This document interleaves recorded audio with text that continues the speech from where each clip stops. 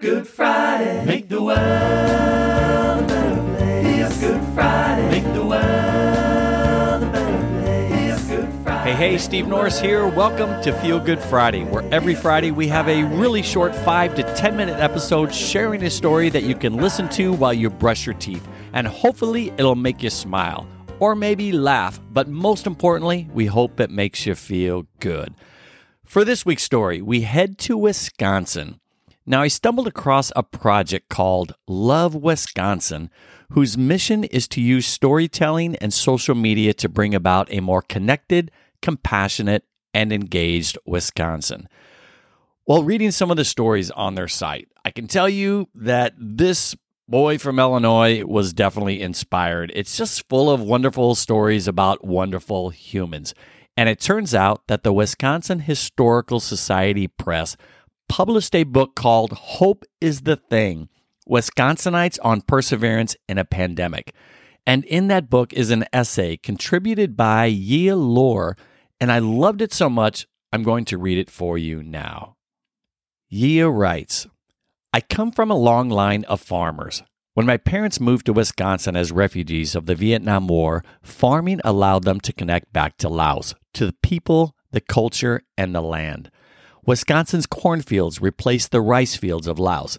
But for me as a child, farming was just a chore. I have 5 siblings and we were each assigned a row of green beans. My mom gave us each a big 5-gallon bucket and our chore was to fill that bucket. Whoever filled it first got bragging rights. Then you dumped the bucket of green beans in the truck and came back to do a second row. That was how I spent my summers while my friends were either at camp or doing other fun stuff. I hated it. I hated weeding. I didn't really appreciate gardening and being immersed in nature until I was an adult. I didn't appreciate how farming brought hope for my family. It was very healing for my parents to be connected to land. I am a generation removed from fleeing Laos, and I found that gardening allows me to connect to my parents' story. I may not know what it's like to be a child living in refugee camps, but it allows me to empathize. It allows me to see a little bit into their story and understand just what it means to be human. And gardening has given me hope, too. What I've learned from my mom is you can grow just about anything, that no matter where you go, you can grow some food. My mom wants to start growing rice like she did back in Laos. There are people in the land near ours that have been growing rice. With Eau Claire's snowy climate, growing rice is something I never thought we could do here in Wisconsin. To me, this shows resilience that you can go anywhere in the world and attempt to grow rice. Maybe it works and maybe it doesn't, but there is hope in that. When my mom and dad moved here from a refugee camp in Thailand, they couldn't bring anything with them. A distant relative who was already living here gave my mom a Hmong cucumber seed. Every year, my mom has collected the seeds of the next generation of the cucumber. A couple of years ago, I asked her about this seed and why we had to plant the same thing over and over again. She said that this seed has moved through so many generations and so many different lands. There is resilience in the way this cucumber seed grows. During the height of the pandemic, I was really starting to feel hopeless. I was just feeling like we were never going to get through this. It was a cucumber seed that inspired my Hope is the Thing essay. When I was in my basement looking for old paint cans to paint a spare room in my house, I came across a pickle jar dated July 21st, 2019. I thought about this pickle jar in the summer mornings my mother and I picked cucumbers and put them in jars with some dill, onion, garlic cloves, red pepper flakes, and whole black peppercorns. In that jar is a seed, and that seed comes from my mom. When I bit into a pickle, I had a burst of summer in my mouth. I thought about that pickle jar and how it is connected to nature, and nature is super resilient. Nature, to me, will outlive everyone.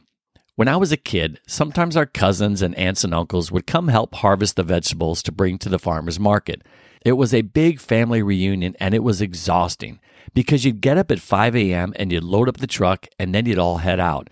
We had a lunch break at noon and worked until probably about 4 or 5. After dinner, we would bundle, rinse, and package the vegetables until about 1 in the morning. Then we would sleep for a few hours, get up, and start again in the morning. It was exhausting. But now there is a part of me every summer that misses it.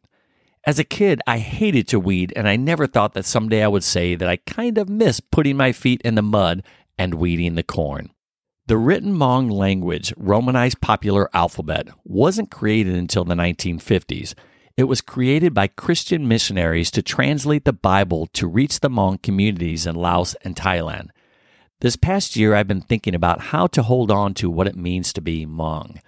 How can I hold on to this part of me that is really important?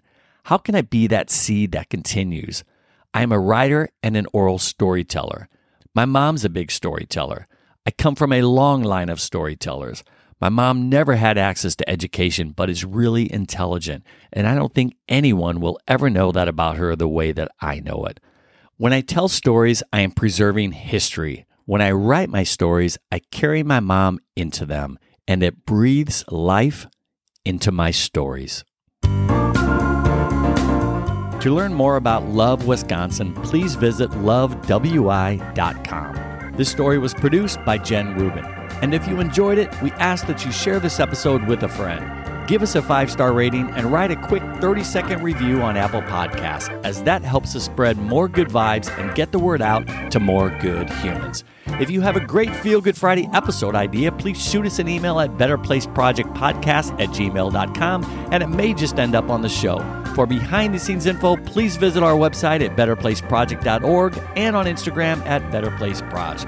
I will be back next Tuesday and every Tuesday with another full-format interview episode, and we'll see you here next Friday with a brand new edition of Feel Good Friday.